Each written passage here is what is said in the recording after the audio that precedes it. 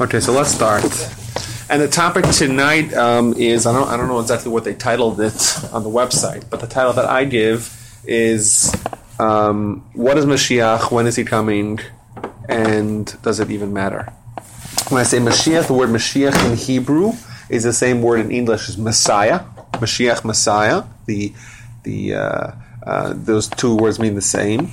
And what it means is just the etymology of the word is from the Hebrew word Moshiach. Moshiach means anointed one. Moshiach means anointed one. What does it mean to be anointed? So it starts off, if you take a look in the book of Samuel, when Samuel, when he consecrates Saul, King Saul, as the first king of Israel, he takes a flask of oil and pours it on his head. He anoints him. And the process of Jewish change is repeated many, many times throughout the Bible, or the Jewish Bible, is when they get inaugurated, the prophet pours oil on top of their head. They anoint it. And the Mashiach or the Mashiach that we're talking about is also the anointed one, but not just any king, rather the Mashiach, right?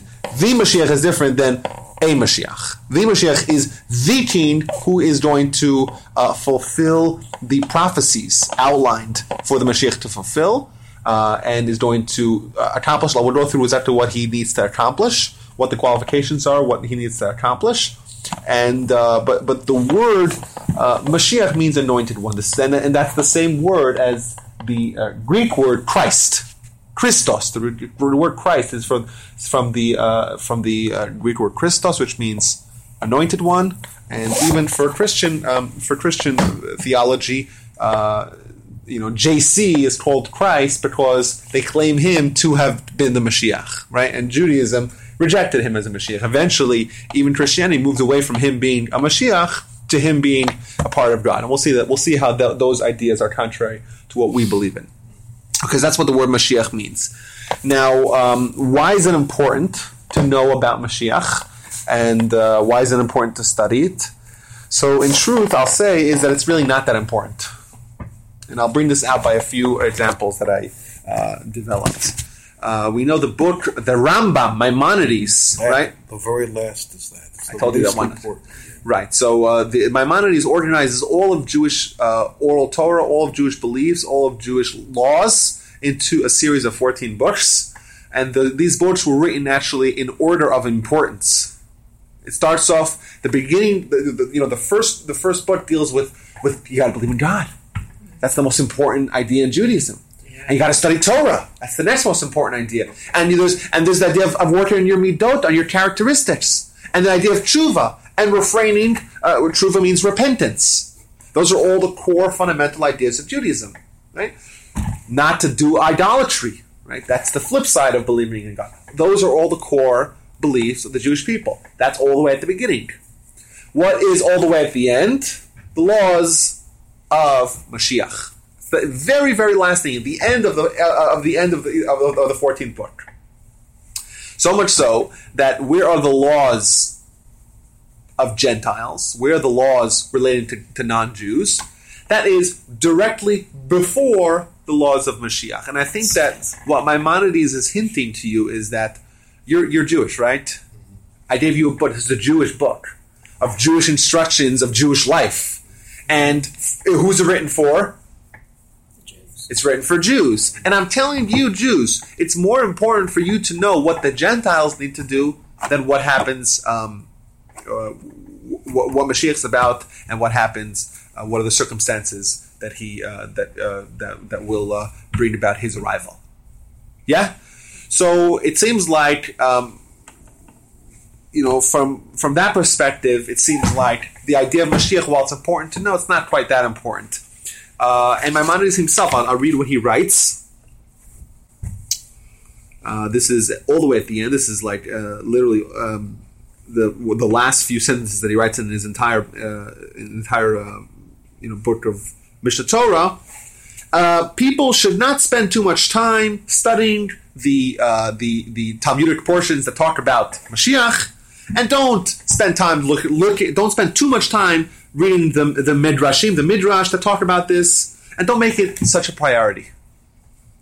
Why? Because it does not bring you to love God and does not bring you to fear God. Our religion dictates that we should develop relationships with God. What kind of relationships? God is our Father. God is our King. We love Him. We fear Him. Right? We love Him. We fear Him. Studying about Mashiach does not bring you to neither. Not loving Him, not fearing Him. Therefore, it's a pursuit of knowledge that won't bring you to what you need to get. Continues the Rambam. Do not try to calculate when Mashiach will come.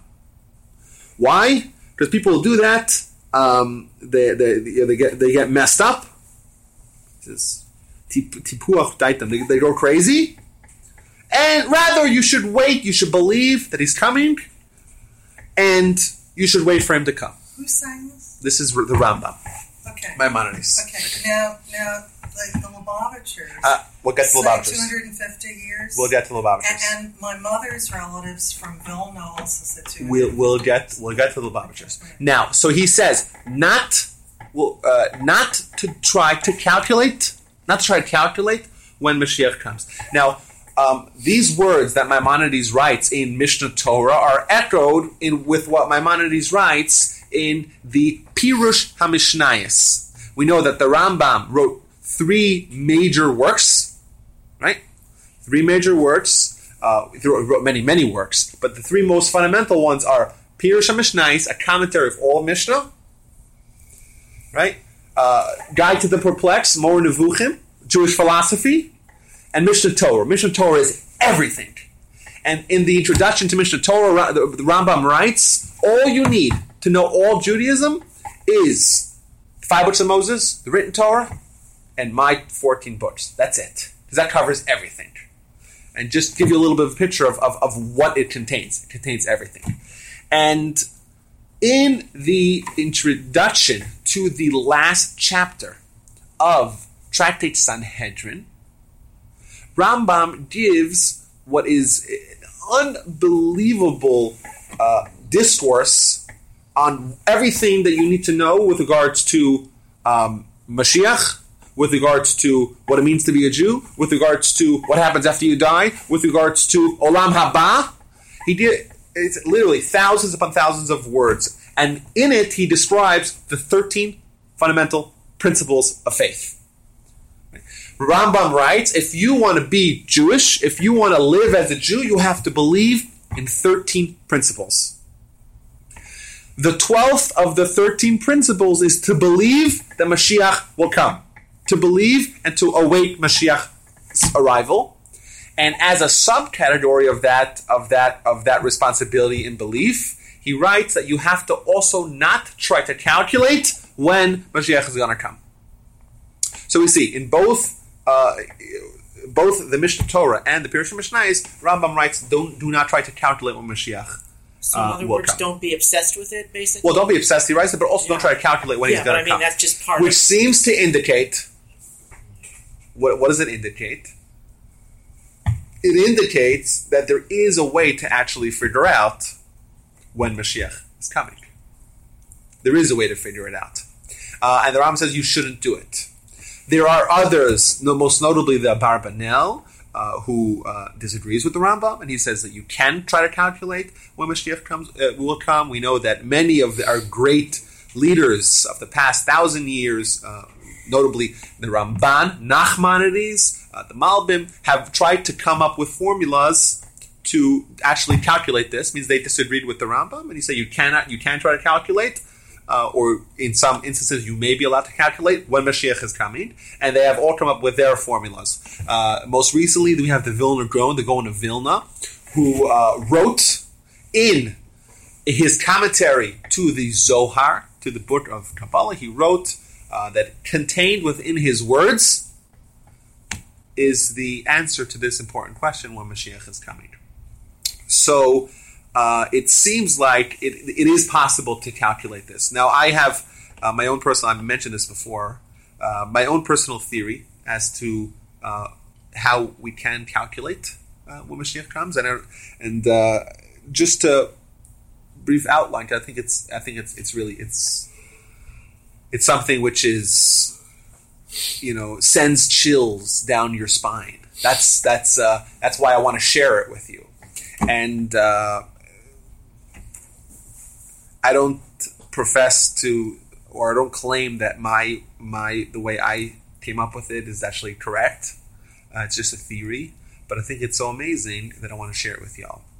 And that is that the Torah, we're taught that the Torah was the blueprint for mankind, the blueprint for the universe. The Vilna Gaon also claimed that everything that happened or that happens in the universe, right, is actually foretold in the Torah. So to speak, as if we are living what the Torah prophesies that we're going to do. And that's what he said, and he did not explain. And I have a tradition from my grandfather who said that the Vilna Gaon, who died in 1797, he was asked, okay, if everything is in the Torah, where in the Torah does it say about you, the Vilna Gaon? Where are you? Where are you mentioned in the Torah?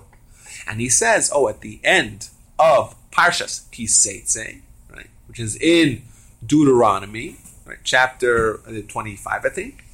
It says, "Even shlema v'tzedek yihi elecha." You shall have a perfect stone. What it means when you measure, when you have stones that are the way they used to measure.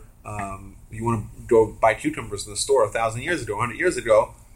You would need to have a stone that weighs a pound, and you would put a pound of fruit on the other side, and when it will balance out, when you have a pound. So there's a mitzvah in the Torah that a storekeeper should not shave off a little bit of his stone and give people less than a pound of fruit for the price of a pound. That's the mitzvah. You should have a perfect stone. And says the Vilna Gaon, Even, the word Even, the Hebrew word Even, is Aleph, Beis, Nun. So take the Aleph. Aleph stands for Eliyahu. Eliyahu was the first name of the Vilna Gaon. The Beis Nun is Ben, the son of, and Shlema is the same letter as Shlomo. It says, and my name is Eliyahu, my father's name was Shlomo, and this verse that says Even Shlema, this verse talks about me. That's what he said. And there's a book, it's called Even Shlema, and it's the Musar teachings of the Vilna Gaon. That was the title of the book, Even Shlema. Okay? Part 1. Part 2, my grandfather said, this is in the 1980s, if the Vilna Gaon was in Parshas Kiseitze, we are in Parshas Vayelech. Your family. It means we, as in not we, as in us. In the 1980s, we're in Parshas Vayelech, which is further later on in Deuteronomy. That's all he said, and he didn't explain. So what I discovered is as follows. If you take all the verses in the Torah, every sentence in the Torah, you'll come up with 5,845 sentences. Now, if you were to take every year since Adam, means you would take the Jewish calendar and put one sentence corresponding to 1 year, you will find that the year that the Vilna Gaon died is the exact verse of Even Shlema V'Tzedek Yielecha. It's the exact verse that he said corresponds to him in the Torah. And if you were to fast forward to the 1980s, you'll find in which parsha are you in. Means if you were to take the verses and make every verse corresponding to 1 year, you would find that you would end up in Parshas Vayelech, as my grandfather said in the 1980s.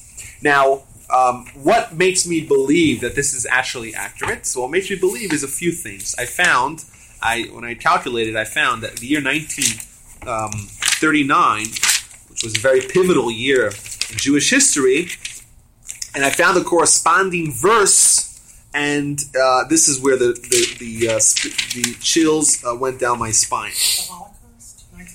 Vayitshem Hashem me'al hadmasam be'af u'bechema u'beketzav gadol vayishlchem al eretz acheres k'yom hazeh. Translated into English, and Hashem removed them from upon their soil with anger, with wrath, and with great fury, and he cast them to another land as this very day. The Jews were living in Europe for 1,500 years. And in one fell swoop, Jewish activity in Europe was totally destroyed and was reassigned to Israel and the United States. And is it a coincidence? Maybe. But maybe this verse is prophesizing that the Holocaust is going to happen. And the Jewish people that had their center of life in Europe are going to be uprooted from there with anger, with wrath, and with great fury, and cast away to a different land.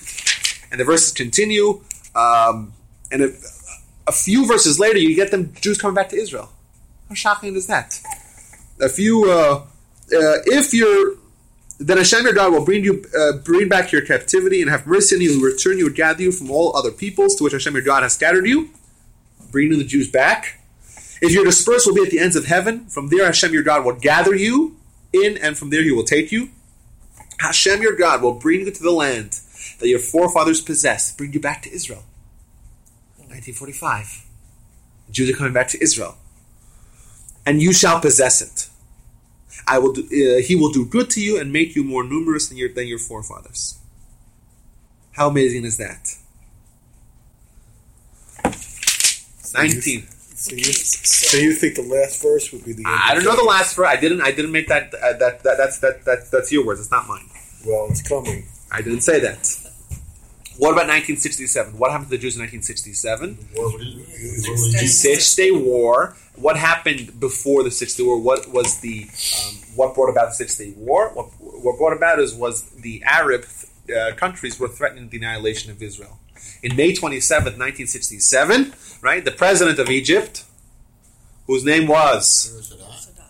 No. It was... Nasser. Yeah. Gamal Abdel Nasser. He said, our goal is the absolute destruction of the state of Israel. That's what he said. And in Israel, they were likewise panicking. They had dug 10,000 graves in public parks in anticipation for all the dead. They were all the foreigners who were in Israel left. My grandfather himself sent his writings, his manuscripts to Sweden, to Switzerland, because he thought it was over, and at least he'll have some sort of remnant. Everyone thought it was over. And like that, in 10 minutes, a miraculous victory for the Israelis. They destroyed all of Egypt's airplanes and runways, and they gained air superiority, and eventually they captured the Sinai Desert, the Golan Heights, the West Bank, and the old city of Jerusalem. They quadruple the size of the state. Amazing victory. What's the verse there? So the verse over there is like that. Ready? Chizkuvim tzu, be strong and courageous. Do not be afraid and do not be broken before them. For Hashem your God, it is He who goes before you. He will not release you, nor will He forsake you. Don't worry, man. I got this one. My aunt sent my aunt Jan Praver sent my grandmother Sarah on a boat, on a cruise to Israel, and my grandmother got to see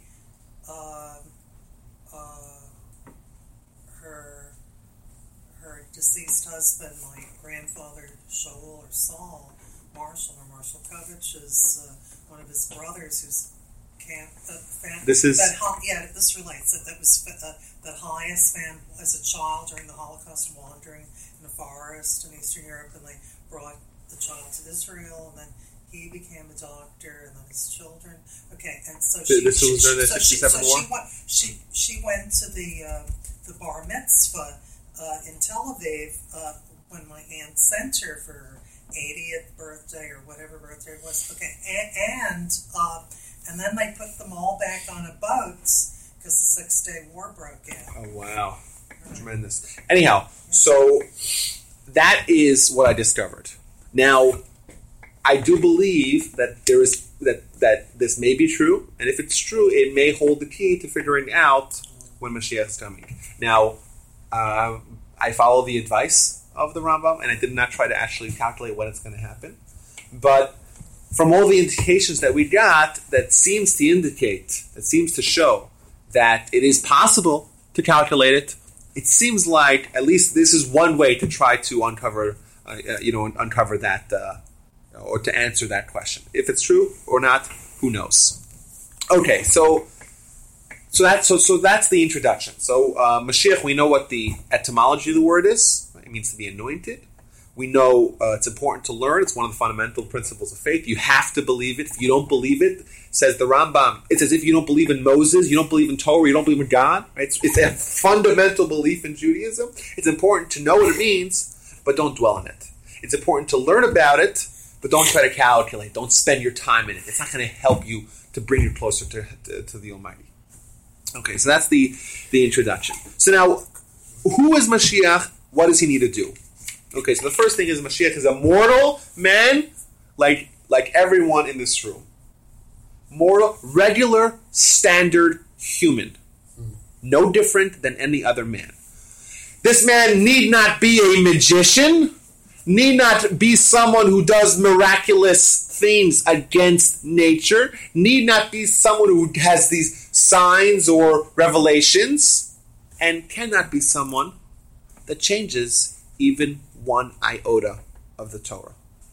The Torah, we're told countless times, right? See Deuteronomy 4, Deuteronomy 11, Deuteronomy 13 as examples. The Torah is set in stone. It cannot be changed. You cannot add, neither subtract from the Torah. If you add a mitzvah, right, it's obvious that this is not the right guy. If you subtract a mitzvah, it's obvious that this is not the right guy. And this is a crucial point, because people's perception of Mashiach is wrong, or at least the public. The unformed public is that, or Christians as well, but even Jews who have never studied it, we think that he's going to come and do something. It's not that's not so, and it's absolutely clear from the sources. He's going to be a regular person who will die, who will eventually die like all humans die. Will not change one iota of Torah. The second they change one iota of Torah, we know for sure that they're frauds. And so what does he need to do? So there's 6 things that he does need to do.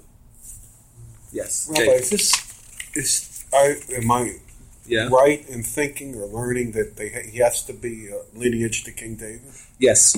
Yes. So he needs to be King David? Yes. He needs to be, so he's a mortal human who will die. He needs to be a direct descendant of King David via King Shlomo, right? He has to be he's going to be a prophet like Moses, or maybe a little bit less than Moses. He's going to be a wise person like his forefather Shlomo. Rambam says he's going to be someone who teaches Torah, right? Hogah Torah, studying Torah, va'osek mitzvahs, and dealing with mitzvahs, ki David aviv, like David, his forebearer. There you go.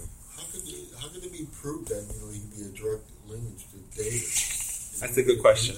That's a good question. So they're no DNA. That's a good question. How would they prove it? I don't know how they would prove it. That's a good question. How would they actually prove it? You just have to believe it. Yeah, you have to believe that.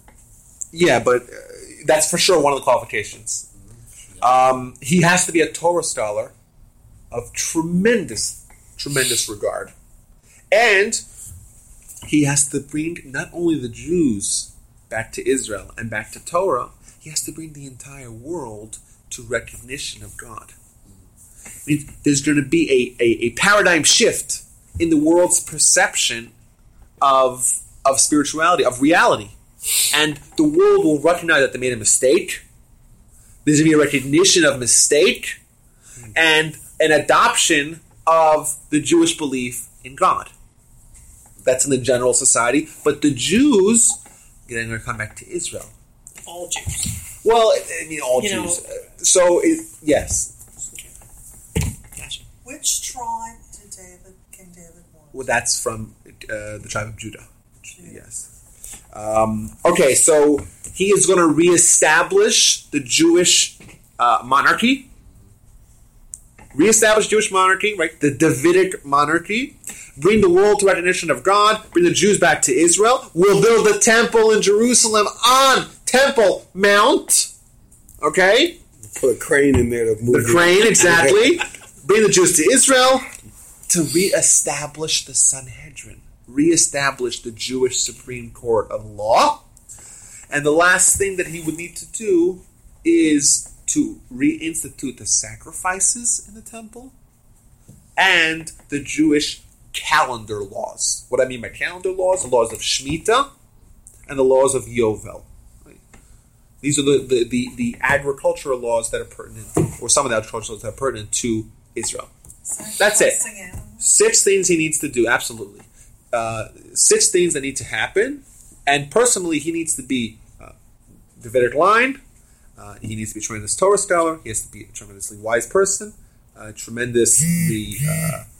was to be a prophet. Does he need to do any miracles? No. There seems to be an indication that he's going to be also a somewhat of a military leader. It says that he's going to lead the Jews. V'yilachem milchamas Hashem.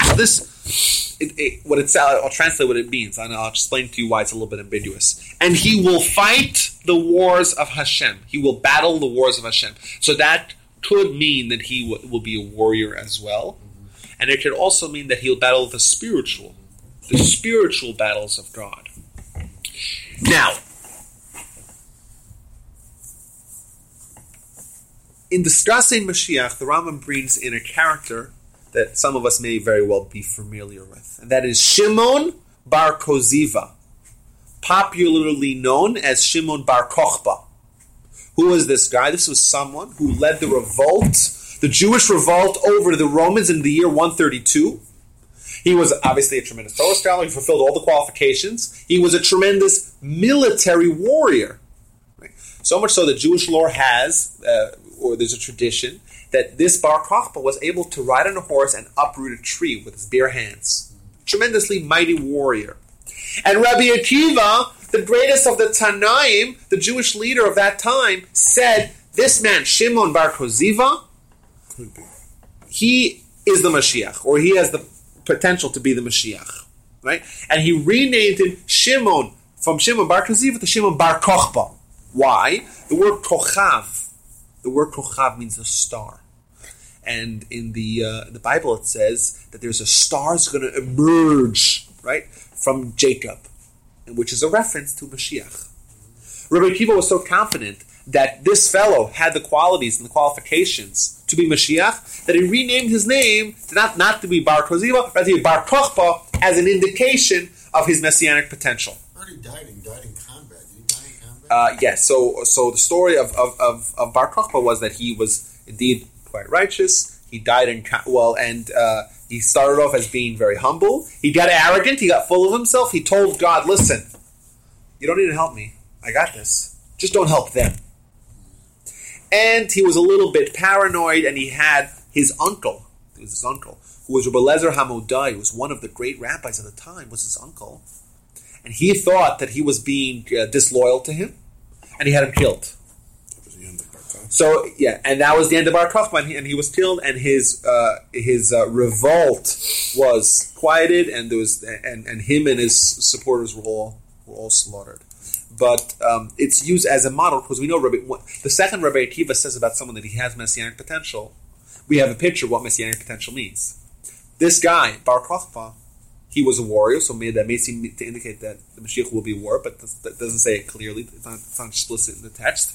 But he was someone who did no miracles.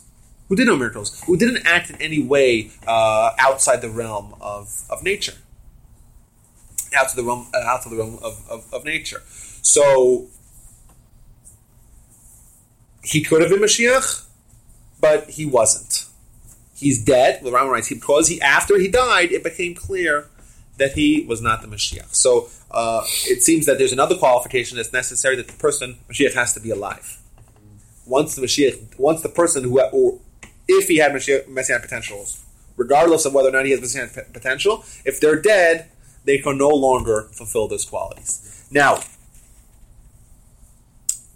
well, the Messiah, is he supposed to? He does come. He's supposed to die too. So I don't want to get into the idea. There's an idea called Mashiach ben David and Mashiach ben Yosef. to Google it. I don't know much about it. It seems that there might be two Moshiachs. One Ben Yosef, the son of Joseph, who will lead the Jews, but then will die. And then the second one will be Ben David, the son of David. The Rambam does not mention it. So I'm sure there are sources that talk about it. I'm not familiar. I'm familiar with the idea. I'm not familiar with the particulars. What the Rambam does quote is the idea of Gog uMagog. Anyone heard those terms before? Yeah, I remember what it means. Gog uMagog. Gog and Magog. Mm-hmm. So Gog and Magog is this apocalyptic battle outlined in the book of Ezekiel V'Cheskel.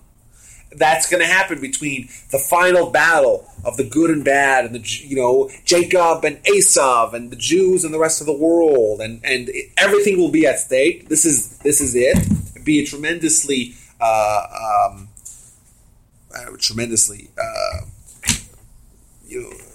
fatal war. Lots of people are going to die. Be disaster, but that will bring about. That will be directly preceding Moshiach. We have some opinions say that this battle, Gog and Magog, is actually going to come in separate increments. Some people say that maybe World War I was increment number 1, World War II was increment number 2, and some third battle may be the third increment. Who knows? But the battle of Gog and Magog will precede it, according to the Rambam.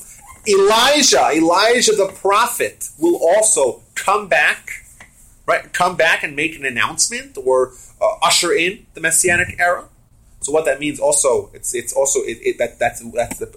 prophecy in the Torah that Elijah will come back, right? And he will bring the Jews back to their Father in heaven. So what that means, I don't know, but that's the idea. And once Mashiach comes, right, and we have the king who's Moshiach, and we have the temple and everything, there's actually a dispute in the Talmud. There's a dispute in the Talmud if there's going to be any change in the course of nature. It means post-Mashiach, the post-Messianic era. And one opinion says yes, one opinion says no. The Rambam, he sides with the opinion that says that there will be no change. The only change will be that the Jews will not be subjected to the kings or the kingdoms of the land. They will have the free reign to study Torah and to delve into spiritual exercises, and that is really why we're striving to have Mashiach, because Mashiach will usher in a period of a renaissance in learning, a renaissance in Torah study, a renaissance in belief of God, and a spiritual utopia. And that's why we want it. And even though the Jews will have supremacy, the Jews will have a kingship, the Jews will have dominion, still that's not why we're looking forward to it. We're looking forward to it because we'll have the spiritual renaissance that will be brought about. Yes? Okay, now this is a thing that I really, maybe you don't even know the answer, but maybe you can explain it. Bodies and souls are going to be resurrected when this comes, right? When the Moshiach comes. No. That's not. It's different. Yes. This is before or after? Yes. We have in the Shabbos morning prayers, we say that there's 4 time periods. There's Olam Hazeh, this world, Olam Haba, next world, right? Yemot HaMashiach, and Tchiyat HaMeitim. Okay, so Yemot HaMashiach is the days of Mashiach, and Tchiyat HaMeitim is the days of resurrection of the dead. So nowhere does it say that, and specifically, they couldn't fit. I mean, I'm not trying to be stupid, but how would they all? They couldn't fit all the population. What in Israel? Israel expands. That's what I was telling them. We'll just take some more land over there. Yeah, and also during there'd be billions and billions of people. Not some billions of people. Well, the world population was what 10, 20, 30 million 2,000 years ago. Yeah, but if you're taking all of... Who says the ordinary resurrection? Hey, it's a different story. We're not talking about resurrection of the dead. It's a different time period. And in fact, the Rambam, one of the examples that Rambam gives of the miracles that are not necessary for Mashiach to do is to resuscitate the dead. That's not being discussed here at all. While that is a Jewish belief and one of the 13 principles, it has not. It is a separate principle than that of Moshiach. And it's not going to take place at the same time. Doesn't seem like that. Okay, that answers my question. Okay, so while the Rambam clearly is of the opinion The reason I'm quoting the Rambam so many times because he is the opinion on this. He is the opinion on this matter. The one who wrote most extensively about it and the most quoted, and everyone goes with his position on this matter. While he is of the opinion that what's going to happen post the Messianic period, or in the Messianic period, is not going to be a change in nature, just a change in the Jews' ability to study Torah without any restrictions. He still writes a caveat that no one really knows what's going to happen. So even though he takes a position in the matter, he says still it's not absolutely clear what exactly is going to happen. So Rabbi, we don't know how long the Messianic. We don't know anything, and then we don't know how soon after the Messianic period the resurrection of the dead happens. Correct. So now, very good. So now we described why it's important to learn about Moshiach. We described who the Moshiach is as a person, what he has to accomplish as. What are the objectives that he needs to do? What's the world going to be like in the Messianic era? We said it's Maimonides clearly writes it's not going to change in nature, and it will be there will be a rebirth of spiritual drives, and there will be freedom to melachto nasai decherem.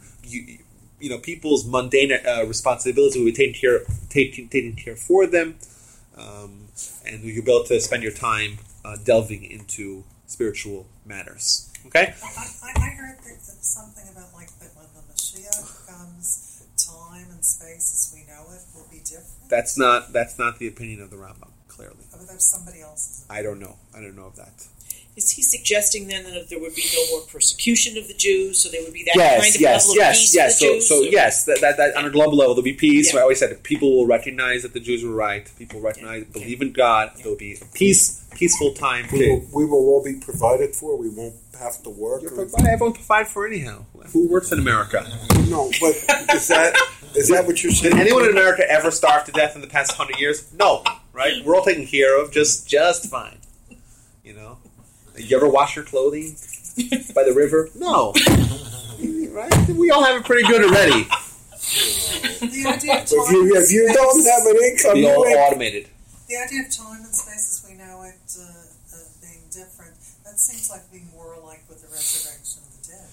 It seems like, but the Rambam clearly is not for the Messianic era. He specifically says that nature will remain the same. Does he go into discussion at all about what the end of days will be? Does he go into I don't believe that. Okay, I'm just curious about that. Okay. Now, the last two things that I want to talk about is perhaps maybe the most important topics of this discussion, and that is number one. What's our responsibility? I mean, this is all like what's going to happen. What's the history? What's the Moshiach going to do? But just what do we need to do? Right? What does this mean for us? And also the idea of false messiahs. So I'll start with the idea of false messiahs, and we'll end with the idea of the discussion of what it means for us, what we need to do, what are our responsibilities, how do we expedite the process of the Mashiach's arrival. So, with regards to false messiahs, now false messiahs. Or the idea of messiahs is as we've seen, it's light at the end of the tunnel. There's peace, there's prosperity, there's freedom, there's no oppression, there's recognition of Jewish values. It's something that's very beautiful that you want to look forward to. And we see in history that when times were tough, when things were rough, when things were difficult, right? When the Jews were being oppressed, what they always looked for, they say, Moshiach is going to come. And we'll be able to stop having these challenges and have the freedom to live as Jews, to live comfortably, to be able to pursue what we need to pursue as Jews. So you always see in time, there's a parallel between when times were most tough. There's a spike in desire, in interest in bringing about the Mashiach. While when things are really good, people's focus is usually elsewhere. And as a result of this, you have people, when the Messianic fervor is high, you have people that have gamed the system, or people that try to, or claim to be Moshiach and got a following because people were just so desperate, for the light at the end of the tunnel. So, but we have also, it's important to note that we have different kinds of false Moshiachs. We have Moshiachs that are totally false. There's examples of those. We have potential Moshiachs, and we have potential Moshiachs that actually didn't pan out because of the character of the Moshiach wasn't up to par. And there's also an idea, of someone being a potential Moshiach, but the Jewish community was not righteous and didn't have what it takes, or the merit necessary to bring about the Mashiach. Why do I say that? Because we have a tradition that in every generation there's a potential Mashiach. Why do we say that? Because we believe that Mashiach could come any day. Part of belief in Mashiach is the idea, is yearning for him to come, and the recognition that it can happen at any time. So if it can happen at any time, there has to be some man who'd fill those shoes, fulfill that role. So we believe that in every generation there's a potential Mashiach, right? That should the community be deserved of Mashiach, there's someone to fulfill that responsibility. Then we have someone like Bar Kochba. Bar Kochba, he had Messianic potential. When Rebbe Kiva says something about you, it's true. He says that he could have been Mashiach, and he did have the qualities of Mashiach, but he went awry. Right? He was killed because of his sins, writes the Rambam. He was killed because of his sins. Right? He had the Messianic potential, but he went awry. He went a little bit off kilter. That's one example. We have other examples of total false messiahs. Jesus claimed to have been Mashiach. Right? He was a false messiah. Right? We killed him because he was a false messiah. Because he brought the Jews. He was preaching against the Torah. Right? He was promoting idolatry. We didn't kill him. The Romans. They revised history when a couple hundred years after the Common Era, when that emperor, what was he, Constantine, had this dream that he'd have military success if he had a cross on a shield, and so he blew off his. This is the oldest argument. Gods, yeah, and then this is the oldest argument. I understand that there's for sure there's opinions of both sides of the matter, right? So I know this is the oldest argument. We killed him. The Romans killed him, right? We didn't. I think that wasn't crucifixion. Wasn't our form of killing. Who says that we killed him via crucifixion? That was how they. Who says that? That's how the Romans killed him. What did he say against the Torah? He was. If you take a look at the Talmud in 43a of Sanhedrin, it says that he rebelled against God. He was engaged in trying to bring Jews away from Torah. These are in Judaism. That's a capital punishment, capital crime, to bring Jews away from to be a what's called a mesasumi diach, someone who brings Jews away from Judaism, someone who deliberately takes Jews and brings them away from God. So there's a narrative in the Talmud that says that there was a guy named Yeshu HaNatzri, right, which translates to be Jesus from Nazarene, who we killed. So is it the same guy or not? That's debatable. But in all likelihood, we killed him. The Rambam writes here. I'll read you what he says. Af Yeshu HaNatzri, also Yeshu, which is the Hebrew word for Jesus, HaNatzri from Nazarene, Shadama Shiyeh Mashiach, that claimed to be Mashiach, V'nerad b'Bezdin, was killed in Bezdin, killed in the Jewish Torah law, right? And it was foretold, etc. What he writes, but I'm saying there is some legitimacy to the argument that the Jews killed him, right? There's the legitimacy there's on the other side of the argument, but there certainly is legitimacy on the argument that we killed him. How did we kill him? We killed him with stila. With what? Stila, stoning. But no. But the Christians. The Christians don't know anything, please. Okay. Okay. Well, what we do know is that the Jews did not like him. Period. Yeah, and you know where the crucifixion came from. You know where it came from. This is my position on the matter. I say what happens.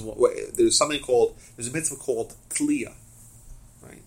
When someone gets killed in Jewish law, capital punishment, he is hung. Okay, that's what it says. But only one of the four capital punishments. There's 4 ways we kill people, right? In Jewish law, the worst of them is called stila, stoning. Right? That's the only one that gets hung. Right? How do you kill someone who via stoning. You chuck him off a building, 2-story building, and then you throw enormous boulders on him until he die. Right? Worst way to die. Right? For the most egregious of Do they do sins. that in Israel today? Do they Not stone today. people No, not He today. doesn't work. No. But what happens to someone after they're stoned is they're hung for just a little bit. They're hung on something that could be misconstrued as a cross. Or it's very close to a cross. So what I think happened, I think the Jews, this is my position on the matter, I may be wrong. The Jews killed him, they stoned him, they hung him, and that was the lasting image of him. But Maybe yes, maybe the no. Romans who occupied Israel, Well, they participated. Their form of killing was crucifixion. Yeah, it's possible that Jesus never even existed. I don't want to get sidetracked with this story. But basically, the idea of Jesus as being a Messiah is an example of a false Messiah. Yeah, because they say Paul, with the manifestation of Paul, that could be. Yeah, and Jesus may have been a composite character. We don't know. It's very little. What do you Very mean by composite? composite means it's a collection of different characters. Right? There's no written documents about this guy till 30, 40 years later. Matthew, Mark, Luke, and John were all written 30 years after this guy is dead. Eyewitness accounts, documentation of him don't exist. Right? Historical accounts don't exist. So yes, could he have existed? Maybe. But could it be also that it's a composite of several different characters? That's also possible. Right? Could we have killed him? Yes. Could the Romans have killed him? Also possible. Right? I thought my personal opinion is that we killed him, and I kind of think that if we came back, There's really, we'll kill him really again. no good evidence that he was. Yeah, there's no evidence that he actually existed. Historical Jesus doesn't exist. Okay, I don't want to get too sidetracked, but this is an example of a false Messiah. Another example, right? Another example is the story of Shabtai Tzvi Yemach Shemo, right? Who was Shabtai Tzvi? Shabtai Tzvi was a fellow who was born in Spain in the year 1626, tremendously bright, tremendously charismatic. From all descriptions, was brilliant. Became a tremendous scholar, tremendous man of character. He meets a fellow by the name of Nathan, heavily steeped in mysticism. He meets a fellow by the name of Nathan of Gaza. Nathan of Gaza becomes his promoter.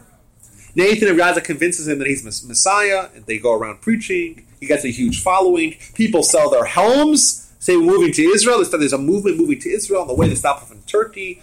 The Turkish, whoever was running the Ottoman Empire, says, "Oh, yeah, the Sultan, whatever." He says, "Oh, you're really Messiah? You're going to prison." So he was in prison, and he had like a whole wing to the prison by himself, and he was accepting visitors, and he was like foreign dignitaries, and eventually he converted to Islam, and obviously, I was talking. He was Muslim, wasn't he? yeah, and he converted to Islam, and then some people said, well, maybe he was still Moshiach even after he converted to Islam, and he repudiated his Jewish faith, and that's also not true. And this is actually one of the most saddest episodes in Jewish history is the story of Shabtai Tzvi, because the Jews were terribly persecuted all across Europe in the 17th century. Terrible persecution, right? And like we said, when the persecution's high, right, the drive, the Messianic anticipation is also high. They see a guy who seems to fulfill some of the qualities. Not quite. In retrospect, he wasn't really the right guy, and in retrospect, it was a mistake. And the rabbis never even accepted him. They knew he was a fraud, but people want to listen. And it was a tremendous. And years later, hundreds of years later, the reverberations of Shabtai Tzvi still affect the Jewish community. Was he forced to convert by that? Well, either way, the second you repudiate your Jewish faith, you're nothing. What about the? You're not allowed to. What about the Spanish Jews who, they would, during the Inquisition? Yeah, the Moranos. So they pretended, right? Yeah, but that's not really pertinent to our discussion because we're talking about Moshiach there. But did this guy pretend, or did he? Either way, if I come to someone, a Jew, and put a gun to their head and say, "Would you repudiate your faith?" You're supposed to say, "Shoot me." Mm-hmm. There's under no condition you allowed to convert to another religion, even if it's just for show. It's Kiddush Hashem, right? What happened in the aftermath of Shabtai Tzvi? What happened was that tremendous, unimaginable division amongst the Jews. Suspicion of anyone who studied mysticism was viewed suspiciously. We know that years later, the Ramchal, Rabbi Lutzato, he was someone who was totally straight, right? Totally true to the Jewish faith. But because he was engaged in mysticism, he was banished from Italy. This is 50 years later. 50 years later, the pain of Shabtai Tzvi was... Mysticism is Kabbalah. What is that? It's Jewish mysticism, the deepest aspects of Judaism. So 50 years later, even more than that, 70 years later, Ramchal, because he was engaged in mysticism, right? They banished him from the community. Because anyone who was engaged in mysticism, you automatically said, "Oh gosh, this guy's up to no good. He's like Shabtai Tzvi. Get him out of here."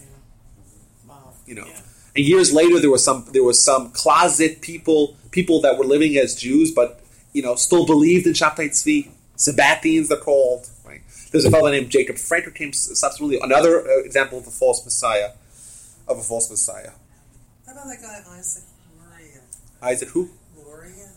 Yeah, what the Arizal? Arizal never claimed to be the Messiah. Arizal is he stewarded the rebirth of Kabbalah, of mysticism. He's viewed very, very positively in our faith. Now, but not relatable again. He related to the discussion of mysticism, but not to the discussion of Moshiach. Never claimed. No one ever claimed. Some book a while back that both Shabbatai Tzvi and Isaac Luria were East European Jews that were viewed as false messiahs. Well, it's not. We don't view the Arizal as a false messiah. Absolutely not. And this brings us to modern day Lubavitch. Now, I want to preface this by saying a quick disclaimer: is that Lubavitch is one of the great Chassidic dynasties, and one of the if there is anything to Chassidic wisdom, Chassidic inspiration, but more the intellectual inspiration, that's all from Chabad. And the Torah of Chabad, the Torah of Lubavitch, is amazing, and the work that they do today is also unprecedented. Unprecedented in their degree of dedication, unprecedented the scope of their kindness, and it's truly remarkable in many, many facets. That notwithstanding, in Lubavitch there was a tradition that there's going to be 7 Lubavitch Rebbes, starting with the Baal HaTanya, who was the founder of the movement, and the last one is Rabbi Schneerson, who died in 1994. And the last one, the tradition of the Lubavitch community, was that the last of the 7 will be Moshiach. Now, Rabbi Schneerson assumed the leadership of Chabad in the 50s from his father-in-law, incidentally also named Schneerson. He married his first cousin. And he was a man of tremendous Torah knowledge and ability, a tremendous leadership and vision, and he was one who started Chabad outreach. We know that Chabad now there's thousands of Chabad rabbis all across the world doing great things. And there was a belief that he is Moshiach. And even in his lifetime, there were claims, and there were claims there's strong held beliefs in the community that he was Moshiach. It seems like he did not quiet those claims.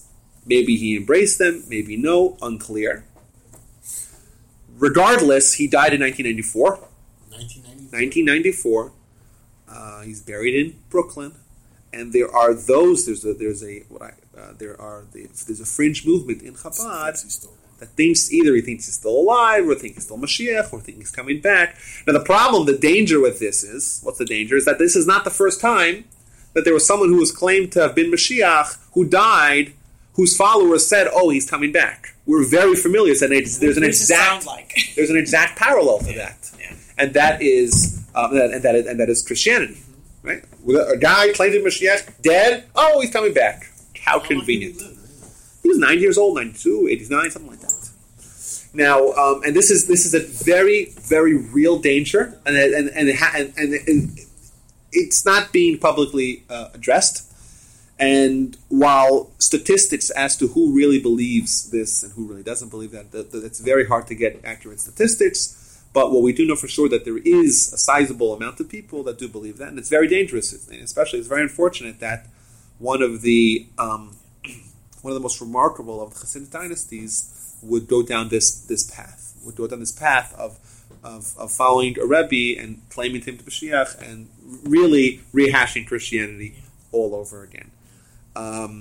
Very dangerous. And what I'll tell you is that there are responsible. They are very strange as well, right? There are responsible. Means there are people that seem to be in every other way rational, intelligent people who say, "Oh, what do you mean? He's not dead. He's just he's existing." Wait, it's insanity, right? He's not really dead. He's coming back. It's so un-Jewish. It's so. Well, Christians believe that second coming of Christ too. Right, and there's an exact parallel. Yeah. So and that's why it's so weird. There are mature leaders in Chabad, most notably Rabbi Krinsky, who was the Rebbe's Gabbai, the Rebbe's right-hand man, who runs many of the institutions, who is trying to stand out this movement, because it's very easy to see how 20, 30, 50 years down the line it could just totally morph into its own religion, and that's the most unfortunate thing that could possibly happen. So there are people that are trying to change it, but this is still a real danger, for this community. He's dead. He ain't coming back, and he's not Moshiach. Could he have been Moshiach? Did he have Messianic potential? Maybe. It's possible that he was the potential Moshiach, but now post facto, he's dead. He ain't coming back, and we have to move on. Well, they said that during the Vietnam War, all these little religions were coming out.